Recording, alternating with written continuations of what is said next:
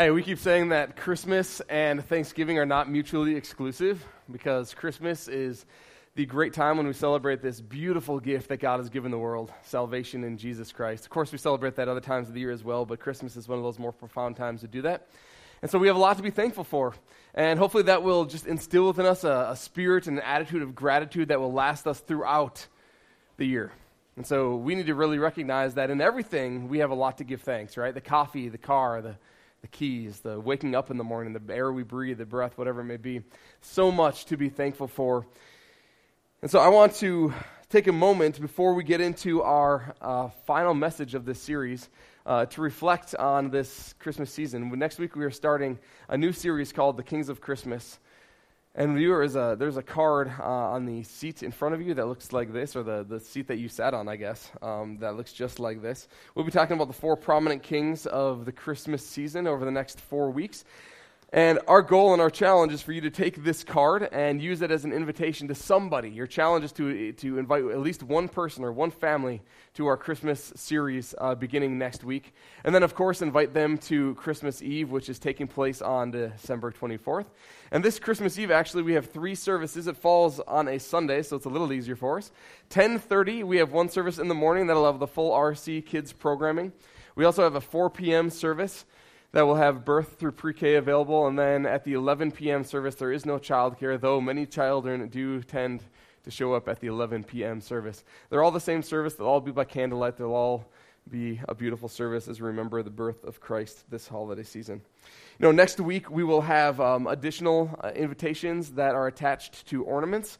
The reason they're not with you today is because my credit card was stolen and the tags did not come in. So all the purchases I tried to make in regards to getting these prepared did not go through, so I apologize for that.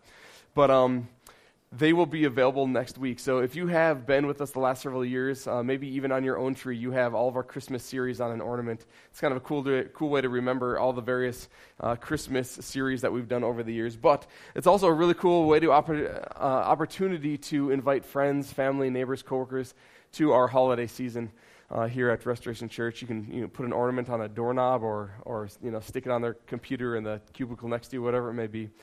Make sure that we're inviting a lot of people to Restoration this holiday season. But today we are finishing up our series, The God Who Gives, by discussing the God who gives seed to the sower. It kind of seems like an obscure text for us since we're not hugely agricultural here in Levittown. But the God who gives a seed to the sower. It's a passage out of 2 Corinthians 9, which we'll jump into in just a minute. Now, here's the thing. This passage does refer to the use of our money. So if you're a guest with us this morning, maybe you've been just a couple of weeks and you're like, oh, of course, I come to church and what are they talking about money? Isn't that really all the church is interested? Isn't that the only conversation the church really ever has? And my whole role as a pastor is to convince you to open up your checkbooks and your pocketbooks and to throw more money in the offering plate. Isn't that what it's really all about? And I would hope if you've been around here for a little while, you would know that is not what we're really about. Our goal is to help you develop a greater relationship with Jesus Christ, to grow more into His image, to mature more into His likeness. That is really what we want to do and to accomplish here on any given Sunday. And so there are a couple things that I want to just reassure you of in our conversations in regards to money and how we do it here at Restoration Church. First, we talk about money a lot less than Jesus did. I don't know if you guys are aware of this, but money was the second the second topic. The kingdom of God was the first topic he talked about the most, but the money, the use of our money, the use of our resources and our finances was the second most common topic that Jesus actually discussed throughout the New Testament. And second, our goal is not for your money. I'm just going to reassure you this again. Our goal is not for your money. It's to help you develop more intimacy with Jesus Christ, to grow more into His image. And third, the way we talk about money here at Restoration Church is not based on guilt. It's never based on manipulation, but really about living generously in all that we do. That is really what we're hoping to accomplish. We want to help you live generously in all that you do, because that is certainly part of growing into Christ-likeness and maturing into Christ-likeness. And now, the reason that we have to learn to be generous is because generosity is not natural. I don't know if you guys are aware of this, but generosity is not just something that we are born to do, or it's not something we're convinced to do even within our American culture. Generosity is not natural, and so it's something that we have to learn to do. And if it is not natural, then we need to develop a plan when it comes to our finances, and in particular in becoming generous people. If it's not something that we naturally do, then we need to develop a plan. We need to get strategic about it. Now here's the thing. Everybody has a plan in regards to their money. We all have a plan already in regards to how we utilize our money. Every single person has a plan, but most people don't know what their plan is. Most people don't have a plan that's written down. And so I'm going to suggest that most people's plan is a really bad plan. You all have a plan, but because nobody actually knows what their plan is, most of our plans aren't all that good. Most people's plan in America is this. I'm going to consume everything I want or everything that I need to. I'm going to live first. I'm going to save if I'm able. If there's a little bit left over at the end of the month, I'll put some aside in a checking savings account somewhere. And then, if I am capable, I will maybe give something away, but, that's really pretty low on my priority list. It's not something I'm going to do regularly, but only if my heart prompts me and pokes me. But here's the thing. When our heart does prompt us, when our heart does poke us to say, hey, I do want to give to this cause because I saw that commercial with Morgan Freeman's voice, overlaying, and it was like so beautiful and heart-wrenching, and I wanted to give to that cause that I saw. I met somebody who was in need on the street corner. I saw a need within my own community, within my own church body, whatever it may be. I saw there was a need, but I didn't have the freedom to give because I've already spent everything. I've already put some in savings, and I don't have anything in addition to give away. It's typically how most people live. This is typically most people's plan. The consumption assumption, the idea that if it has come to me, then it must be for me, which drives the consume first mentality that we just talked about, not only cripples households financially, but it leaves us incapable and unable to do anything meaningful with our finances. And my friends, the consumption assumption does cripple households. This will cripple your household financially if you live into this mentality. So we need to rethink the way that we manage our money, and it begins with this very core conviction, and this is something we talk about a lot. We are not owners of our resources. We are not owners of our possessions. We are simply managers of what God has entrusted to us.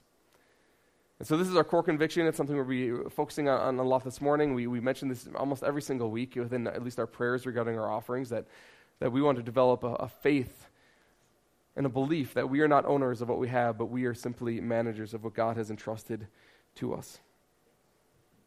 And the reason I know this is true is because if what we have can be taken away, if we have can be taken away through, a fire, maybe it burns in a fire or someone steals it, or when we die, certainly it's all taken away from us, right? Because we take nothing to the grave with us.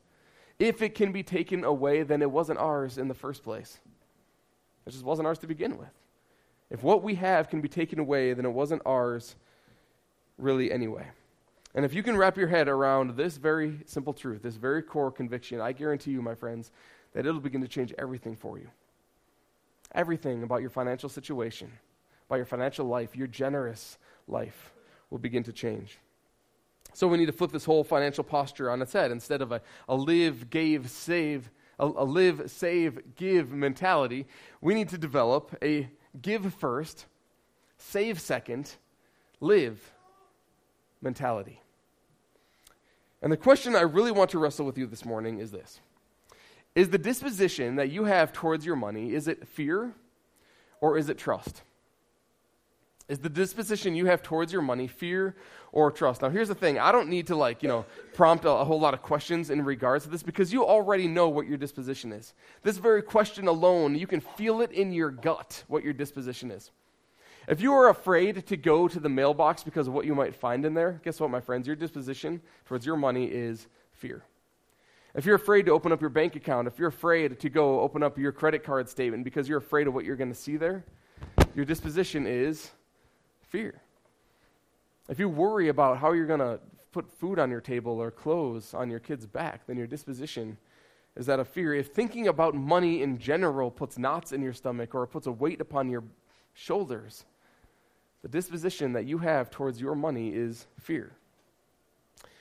Now here's the thing, Ross, you might be thinking, if you only knew the state of my financial situation, you'd understand why that fear is the disposition that I have towards my money. You'd understand why generosity is like the furthest thing from my mind. You'd get it, Ross.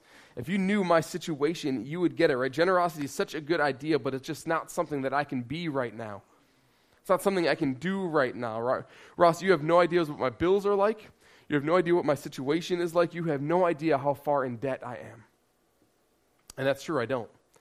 I don't know anybody's situation in regards to any of those questions, but here is what I know regarding debt. We live in a culture that convinces us that debt is actually a good idea. We've been convinced of this actually from a very young age. I don't know if you know this or not. We've been convinced of this at a very young age. We have been convinced that it is important actually to have credit cards and to accrue debt, because if you ever want to buy a house, if you ever want to buy a car, if you ever want to get a loan from anybody, if you ever want to establish a good line of credit, then you need to begin to build some credit. Get that credit card out. Put some money on it, right? Go spend a little bit. Pay it off, yes, if you can, but you need to begin to at least develop some trust with the lending company so that one day they will give you a loan. And so what happens on your 18th birthday? You come home and you got a stack full of cards. It's not even like you have to apply for these anymore. They send you the card in the mail on your 18th birthday. All you have to do is call a number and say, wow, I can have a credit card just like that. It's activated just like that. That's incredible. That's incredible. I can go out and I can do everything that I want. All my consumer desires and all my consumer dreams are now available to me, and I can go buy whatever I want with my $2,000 line of credit. Isn't that incredible? I'm an 18-year-old. I have no discipline. I have no self-control. I can go buy whatever I want with this $2,000. And all I have to do is pay 18% interest on it. That's a deal, right? That's good. And so credit card borrowing, it's the worst. It's the worst way that you can borrow a significant amount of money just because it's too easy. All you have to do is take this little plastic card and you have to swipe it through a machine, and anything that you want in that store that is within your line of credit can be yours. You want that new gaming system as an 18-year-old? Sure, go have it. You want that new wardrobe as an 18-year-old? Sure, go have it. You want the new pair of shoes? Sure, go have it. Just swipe that card through the machine. It's all yours. Walk away. And so you're an 18-year-old making minimum wage bussing tables at your local restaurant, but you have a new wardrobe. You got a new pair of shoes. You've charged your $2,000, and now you're only able to make your monthly payment. So for the next 32 years of your life, you're going to work off to pay those minimum payments. And in the process, you will have paid $10,000 for your new wardrobe and for your new shoes. Is it worth it? Seems like it is in the meantime, right? Seems like it is in the meantime. And you haven't even started college yet. And then 4 years later, you're going to have accrued $30,000 in student loans that you now have to pay off. And once you settle down in life, the average American household will accrue additional $17,000 in credit card debt. That's up 10%, by the way, from just 10 years ago. And so we're not getting any better at this as a nation. We're only getting worse. Now, we've been talking about how the number one word associated with money in our culture is fear, and how it is worry, and for good reason, right? Because even that conversation about how much debt we have as a nation and $30,000 in student loans and all those things, it probably kind of ties your stomach up a little bit, at least for some of you. See, if this is the average situation, no wonder worry is the number one word associated with money, because the questions that immediately come into our mind in regards to money is, am I ever going to be able to retire? You know, am I ever going to be able to buy a house or buy a car or move out of my parents' house? Am I ever going to pay off these student loans? If I lose my job, what's going to happen to me? You know, what's going to happen to my kids? You know, if I get in an accident, how am I ever going to pay for it? And then we do the craziest things, you know?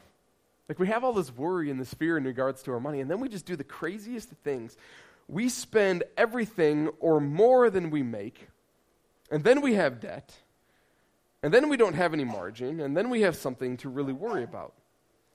And then we place worry on top of worry on top of worry. Because the most common response in the American culture in regards to our money, in regards to the worry in regards to our money, is that when we have this fear gripping us regarding our money, the most common response in the American culture, and this is so odd and this is so crazy, maybe some of you have done this a few times, is to take that credit card and go to the mall and do some shopping therapy.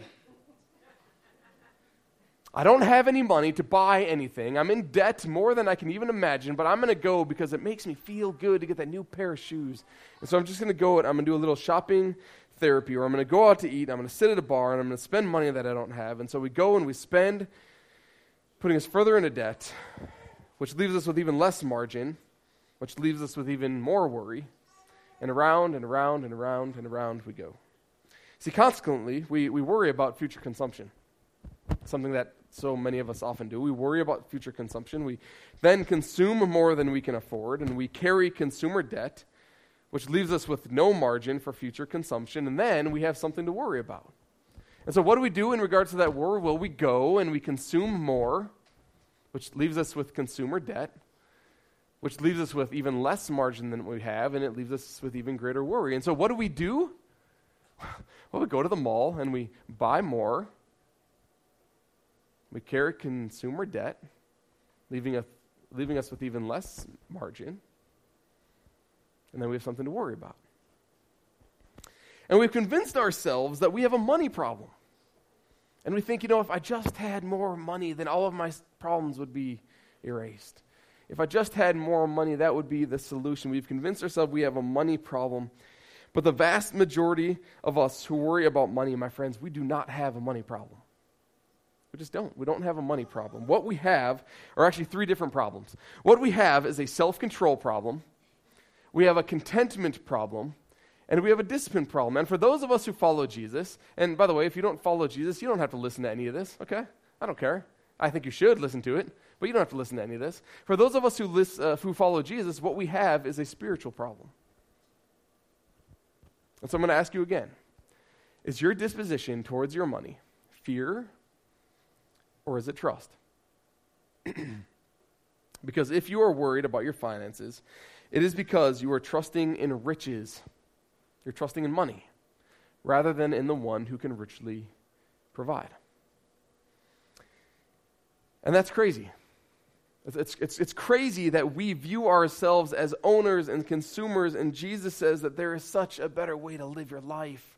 There's such a better way to live your life, and it's the way of generosity, where you wrap your entire financial life around generosity and you begin to view the world through a different lens, the lens of generosity. Because generous people do not assume it's theirs to consume, and this is a shift in thinking that makes all of the difference in the world, that because it's come to us, it doesn't mean that it's ours to consume. Just because it's come to us does not mean it's ours to consume. You see, those generous people have rejected the consumption assumption. They've rejected it. They've thrown it away. Most people think if it's come to me, it must be for me. But Jesus said no. Just because it has come to you, it may not be for you. And if you live like you are an owner and a consumer, Jesus would say that there is a better way. That I didn't create you for that. That I created you for something so much more because, my friends, ownership is a myth. Ownership is a myth, and that mentality will always lead you to the same place. It will always lead you deeper into discontentment. No matter how new or shiny or pretty or pristine that thing is today, guess what, my friends? There's a new thing coming on the market tomorrow. You will never be content if you think consumption is the way to go. We just do not live in a society or in a culture or in a world that helps us be content people. It just does not happen. And so living like a consumer, living with the assumption that it's all for you, no matter how much money you make, you will always be on the brink of discontentment, which is going to drive that cycle around and around and around. But you break the cycle, you get out of the cycle, you get out of the crazy go-round, if you will, by thinking and acting differently when it comes to your money. So you break free from it all by inheriting a disposition of generosity, a disposition of trust towards your money. And the only way off this is to rethink your finances. Generosity, my friend, is that off-ramp.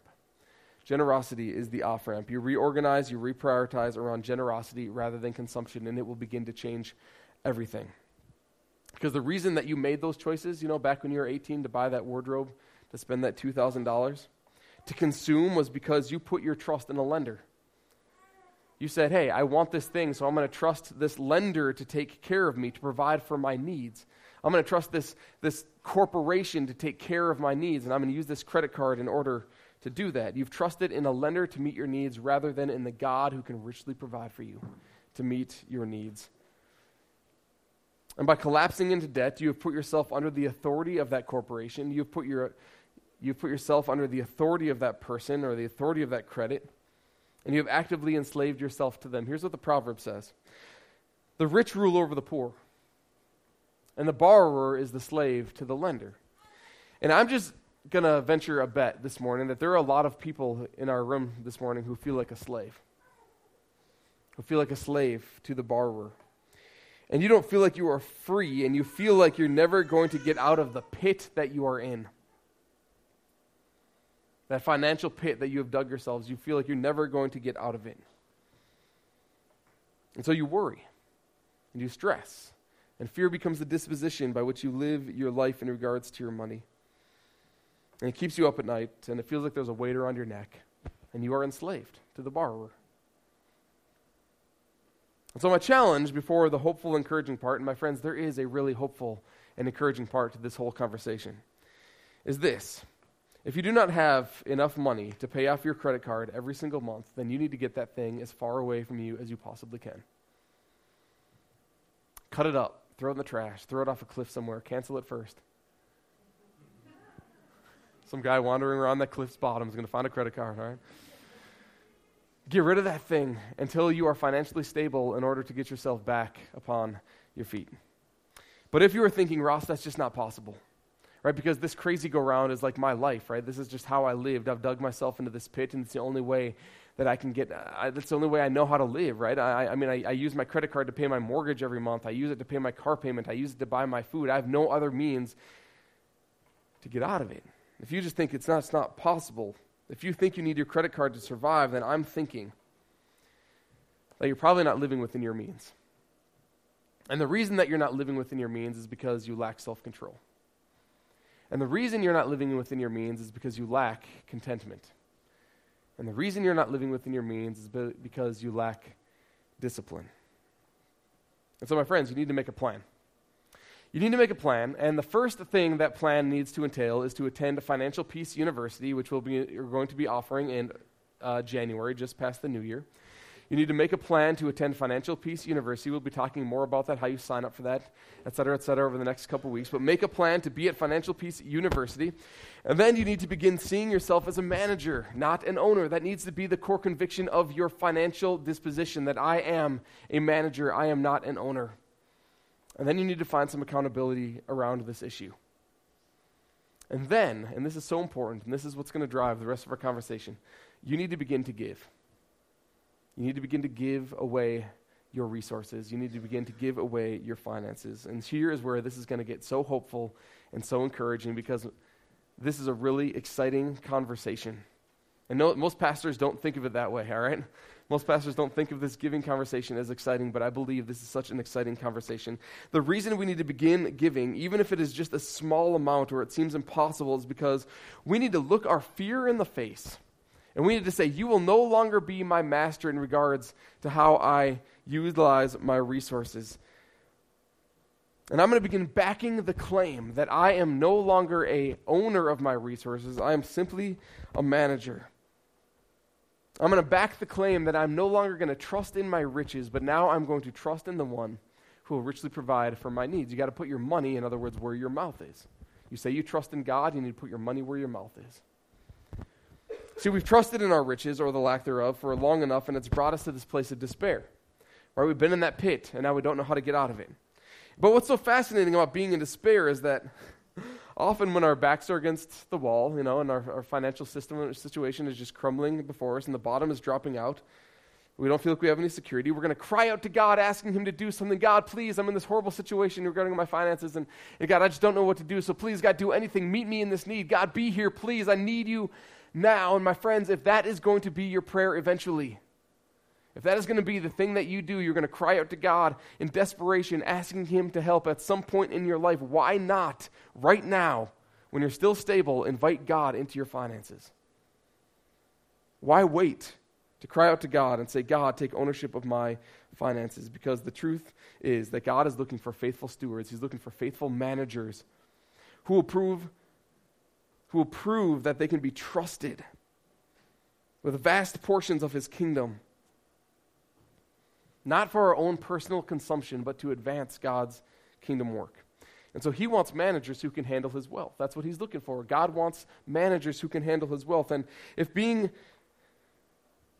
you begin managing your wealth, the wealth that He has given you, remember that we are not owners, we are simply managers.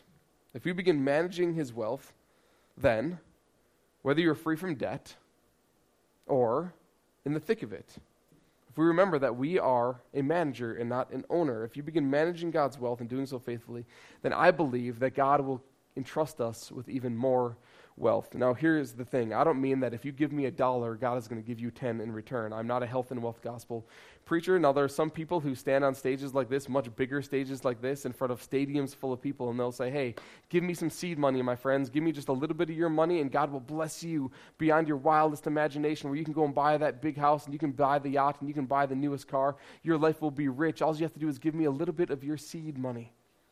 That's not what I'm saying here. I'm not a health and wealth preacher.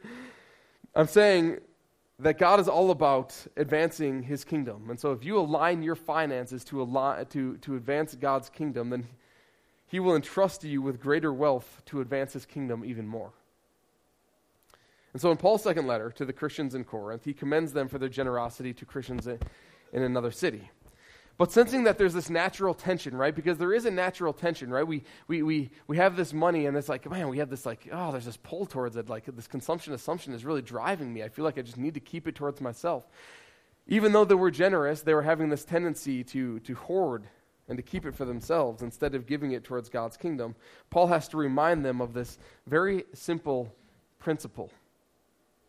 And so this passage that we're about to discuss is so crucial to understanding God's response to our giving. And here's how he begins. Remember this. Whoever sows sparingly will also reap sparingly. And whoever sows generously will also reap generously. My friends, this is a principle, and it's a principle that has to be adopted by faith. It's a principle that has to be adopted by faith. The law of the harvest applies to our giving. So Paul is basically saying that those who are generous will receive something back in return for their generosity by participating in God's kingdom work. And not only that, there is a direct correlation between how much we give and how much we will receive in return. So the more you sow, the more you give. The more you sow, the more you sow, the more you reap. The more you sow, the more you reap. If you give like you were supposed to, God will continue to give you more. And again, to convince you that I'm not a health and wealth gospel preacher, I'm not saying that if you give me some seed money, God is going to give you crazy amounts of money. I'm not promoting any individual pocketbook. I'm promoting the advancement of God's kingdom, and that really does make all the difference. See, Paul isn't talking to people trying to get rich, nor is he trying to pad his own pockets. He was simply explaining how God wants faithful men and women to act as conduits for distributing his wealth around the world.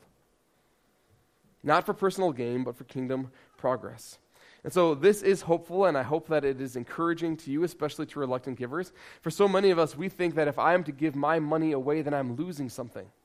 That this was mine, and it's no longer mine because I gave it away. I once had something, and now I don't. But what Paul is saying is that when we give to God's kingdom, when we give to God's work, we are not losing something. We are investing in something. This is an investment. It's not a loss. This is an investment. It's not a loss. So think of a farmer. When a farmer sows a seed, he's not losing seed. He's gaining a crop.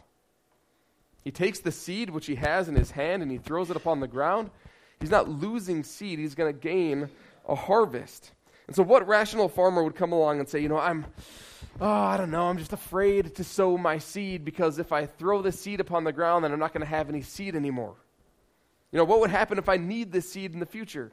No rational farmer would ever say that. Every farmer knows that if he wants a crop, he's got to sow his seed. If he wants a harvest, he has got to sow his seed. It doesn't benefit him to stuff his pockets full of seed. And neither does it do anybody any good to pray, God, will you please give me a crop? I'm reluctant to plant my seed, but God, will you just, some magic way give me a crop? Please, God, I'm just asking you. I want a crop, but I'm afraid to sow my seed. See, the wisest thing that I think we can do, the wisest thing that I think any of us can do in regards to our money is to begin to sow it into God's kingdom. And when we do it, God gets involved in our finances. And so how are we to do this? How are we to let God get involved in our finances? Well, Paul continues, each of you should give what you have decided in your heart to give, not reluctantly or under compulsion, for God loves a cheerful giver. Because it involves calculations and mathematics and spreadsheets and whatnot, it's always going to have the potential for giving, for being generous, just to become some, mathematical, formulaic exercise. But if you are giving what you've decided in your heart to give, it should be full of joy. It should be a cheerful experience, not a burden. See, somehow Paul ties this cheerful experience of giving into making a plan. It's what you decided in your heart to give. You've made a plan. It's what you've decided in your heart. You have a plan to be generous. And so here's what God wants us to do. He wants us all to go home. He wants us to go home, to look at the wealth that he has entrusted to us. Remember that we are managers. We are not owners. Remember that, okay? God wants us to look at our wealth, the wealth that he has entrusted to us. He wants us to determine in our heart how much we are going to sow into his kingdom. That's a self-determined thing, and what you have decided to give. And he wants us to consider thoughtfully our current circumstances, our life situation, our potential. He wants us to look at our finances. He wants us to talk to our spouses if we have spouses. He wants us to talk to our families. And then he wants us to pray about this. Pray about it. Put it before God and say, God, now what are you telling me to give? What are you asking me, God, to give? What is my plan going to be? And then, whether in good times or in bad times, we stick faithfully to the plan that we believe God has given us, because it is a God-ordained plan. And as you do so, God will return to you and bless you according to what you have given. Now, this is not a promise that you're going to get rich. Right? It's a promise that God, of all earthly treasures, the God who owns everything already, wants to involve you in distributing his wealth and accomplishing his worldwide purposes. And so God will stabilize and provide you with all you need so that you can be an agent of stabilizing and helping the world with God's kingdom mission. Paul continues, God is able to bless you abundantly so that in all things at all times, having all that you need, right? God is not going to leave you needing or in want. He's not going to leave you out there on your own. God will meet you where you need. You will abound in every good work. As it is written, they have freely scattered their gifts to the poor, and their righteousness endures forever. So Paul is saying that there's a direct connection between righteousness, which is just a fancy way of saying right relationship, or living as we were intended to, or living rightly, or living as the way that God had created us to live. There's a direct connection between all of that and investing in God's kingdom work, investing our resources in God's kingdom work. Participating with God and walking alongside him on mission is a crucial component of being rightly human. So when people come to me and say, Ross, I'm depressed, or I have anxiety, or I'm struggling with boredom, anybody who isn't experiencing life rightly, one of the first things I ask them is, well, what is your charitable work like? What do you do all day? Like, do you just sit and are you self-consuming? Is everything that you do, your time, your energy, your resources, are they all drawn for your own sake, or are you giving yourself away to others? Are you giving what God has entrusted to you, and are you giving it away? Are you outward focused? Because God is on mission, and getting involved in God's mission on the world, taking our place in God's plan is so much bigger than our own individual self-consuming lives. I mean, this is where healing begins. It's when we look outward into the world. And not only this, Paul continues, now he who gives seed to the sower and bread for food will also give and increase your store of seed and enlarge your harvest of your righteousness. This is where our series come from. God who gives us seed to the sower. So not only will investing our resources in God's plans increase his trust in our stewardship, and therefore our storehouses, but we will glean a harvest of righteousness, he says.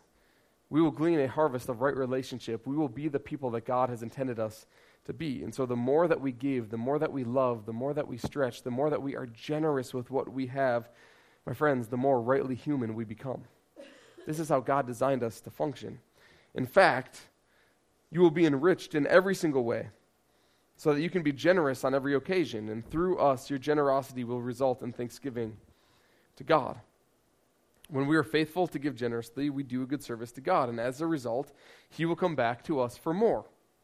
When he wants to distribute his wealth in the future, he's going to look at those who have been faithful managers in the past, who have taken all of these things that he has entrusted to them, used them wisely for his kingdom expansion, and he's going to say, I'm going to provide you more. I'm going to entrust you with more so that you can be even more generous. See, God's offer to you is that as long as you are giving partnership with him, he will take care of your needs. That is his offer. As long as you are in a giving partnership with him, he will take care of you. He will sustain you. He will not leave you high and dry. This doesn't mean that you can go then with all that he has given to you and indulge in some lavish shopping spree, because that wouldn't be a good, faithful steward. But it simply means that he will provide faithfully for all of your needs. Enter into a partnership with God. Begin to view yourself as a manager and begin giving your resources away, and God will take care of you. Because if you are generous, he will make you rich so that you can be even more generous. It's not for your self-consumption. It is for even greater generosity. But he wants you investing in his kingdom first. Not so you get what you need, but because you desire generously to share in his work. And my friends, this should excite us. Right? This is a really exciting principle. This is a really, really exciting principle. We at Restoration Church, we never ask through money, through guilt, or through manipulation. That's just not our MO. That's not the way we talk about money. We always talk about money in really exciting ways. We're hoping to raise up a body of faithful followers of Jesus in every area of our life, and our finances are just one of those areas. And so if we want to continue to grow and to reach more people with the gospel of Jesus Christ, then it does require some financial assistance from this whole body. That's just part of the realities of it. So every now and then, it is good to inform you of where we are in regards to our money. Now, if you've been around for a little while, you know that back just before Easter of this last year, we made some really big goals, as we believe that God was calling us to do some really, really amazing things. And so one of those things was to increase our budget amount so that we could hire some staff to take some of the burden off of me, and so that we could continue to grow in a way. And we had an unanimously approved budget for that. But here's the date. Here are the numbers as to date. As today, we are roughly $12,000 in the red. Now, that's not a huge deal, all things considering, but if you were to extrapolate that over the next 7 months until our fiscal year ends, we'll be roughly $31,000 in the red. Now, again, this isn't like earth-shattering. This won't end Restoration Church by any stretch of the imagination, but it will certainly stunt our growth. And this is a lot more complicated than this simple slide makes it sound. But this would certainly stunt our growth. But here's the thing, guys. We are growing. 4 years ago when we started Restoration Church, we landed in the fall of 2013 with an average attendance of 140 people. And now fall of 2017, we have an average attendance of 295 people. We baptized 65 people in those 4 years. We've seen incredible growth. That's 50% growth in 4 years. God is doing amazing things. A lot of lives are being transformed through the work of Restoration Church, so this should be very, very exciting. But at this rate, in another 4 years, we'll have an average weekly attendance of roughly 600, if you were to take 50% again and extrapolate that over the next 4 years. And that's if God doesn't do something crazy in the meantime. But if that's the case, this building just won't support that. And already our children's wings are busting at the seams downstairs. There's no room, to put more kids down there. And so imagine what this room would feel like, if we had 600 people. There's only 190 seats in here, so if we had 600 people, it would be a little crowded. We have 2 services. We could, of course, go to 3. We could go to 4, even if we absolutely needed to. That's really, really not appealing to me. So there are things that we could do, of course. There are things that we could do. But some of them just aren't logical, right? So we have these really big dreams of how God is going to be using us to advance his kingdom throughout this region. We have these really, really big dreams, and it's excited to be a part of it. But in order to do that, we would need to continue to increase our ministry budget enough to provide additional salaries and begin putting money aside for down payments on additional space and new space, and increasing our missions budget so that we could continue to reach our community locally but also globally. And so I want you to, dream with me really, really, really quickly. With sufficient funds, we could hire more pastoral staff to help care and disciple this body, to do that even more effectively. We could completely fund Treehouse, which is the youth program that meets out of Restoration Church. We could completely meet all of their financial needs, and we could help them then reach more hurting youth within our area, which would be an incredible blessing. We could build out new space in a different building, and yes, of course, it would have a coffee shop, because I talk about that a lot, right? It would have the indoor play facility for all the kids, and it would be a natural draw, not just on Sunday mornings for people, but it would be a natural draw throughout the community, where every single day people could come and experience the love of Christ, and it wouldn't have to be just, in the context of a Sunday morning. It would be a natural draw, and that natural draw then, through the funds that people would pay for these services, would help to pay for the brick and mortar. So the generous funds that you guys give weekly to Restoration Church could go to more ministry needs and missional needs. We could liberate entire villages in third world countries. We could build orphanages and hospitals. We could do all sorts of amazing things to see life and transformation and the gospel do its transformational work throughout the world. And so I'm going to ask you just one more time, is your disposition towards your money fear or is it trust? Is it fear or is it trust? And my challenge to you is to rise up, and if you are not so already, to let God get involved in your finances, to look your fear in the face and say, you are no longer going to be my master, but I'm going to trust in the one who can richly provide. And so I'm going to invite the band forward, and we're going to reflect on this as we sing two final songs together. Now here's the thing. You'll probably have noticed that we have yet to receive an offering, okay? Now, I did not do this. I did not put the offering here at the end of a message like this to guilt you into anything. I did not do it as a manipulation tactic. Rather, it is to prompt your trust. It's to give you an opportunity to say, you know what, today is going to be the day that I look fear in the face. And I'm not going to wait till next week. I'm going to look fear in the face right now. I'm going to say, you are not going to be my master any longer, but I'm going to trust in the one who can richly provide. And so we're going to take a song, and we're going to spend the next 4 minutes. And here's what all I'm asking of you. I want you to simply pray. You don't feel like you need to stand and sing along. Don't feel like you need to do other than just to bow your head and ask God, what are you asking me to do with the resources you have entrusted to me? Right? Everything I have is yours, God. I recognize that. I'm simply a manager. I'm not an owner. So God, what are you asking me to do with the resources you have entrusted to me? Take some time. Take the next 4 minutes to pray about that.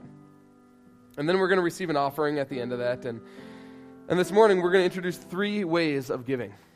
So you can give online to Restoration Church. I don't know if you guys are aware of this. You can give online. You can go to restorationchurchpa.org. You can go to our partner tab and then go to the invest tab, and you can give online. That's a really easy way to give. Just put your information in there, and you can give throughout the week as you're paying your bills, right? You could just give it right there. It's a really easy way to do this. But this morning, we're introducing a mobile option for you to give. So if you were to text a dollar amount, say $5 or $10 or $100, whatever it may be, whatever God is calling you to give, to 84321, text an amount there. It's going to prompt you to put a little information in. Put your debit card information in, put an email address. It's going to take you 2 minutes to fill that out. And then in the future, next week you come back and you're like, I want to give $25 to Restoration Church today. All you have to do is type in 25 to 84321, and voila, there it is. It's done. It's so easy. It's so simple. It's a super easy way to give because very few people, often carry checkbooks around. Very few people carry cash, but you could give through your mobile device in the same way through your debit card. And then, of course, there's the in-service option. If you did bring a cash this morning and you'd like to give that to the cause of Christ here at Restoration, or if you want to write a check, you can do so to Restoration Church PA. But there's 3 very simple ways to give to the cause of Christ here. Help God get involved in your finances. Look your fear in the face and say, today is going to be the day I'm going to trust God with my resources. We're going to sing one final song, and again, all I want you to do is pray right now. That's all I'm asking you to do. I don't know what God is going to tell you. I don't know if it's little, it's a lot, whatever it may be. But today is the day. I remember several years ago, my wife and I decided one day we were going to start giving 10% off the top. The very first check we were going to write every single month, 10% to our local church. We decided we were going to entrust God with our finances. And it changed our entire financial disposition. It changed everything about our lives. It was a brilliant decision, and God has not failed to provide for every single need that we have had yet. And so, take the next 4 minutes as we sing this song, pray, ask God what He's calling you to do, and then, as an act of faith, I encourage you to do it.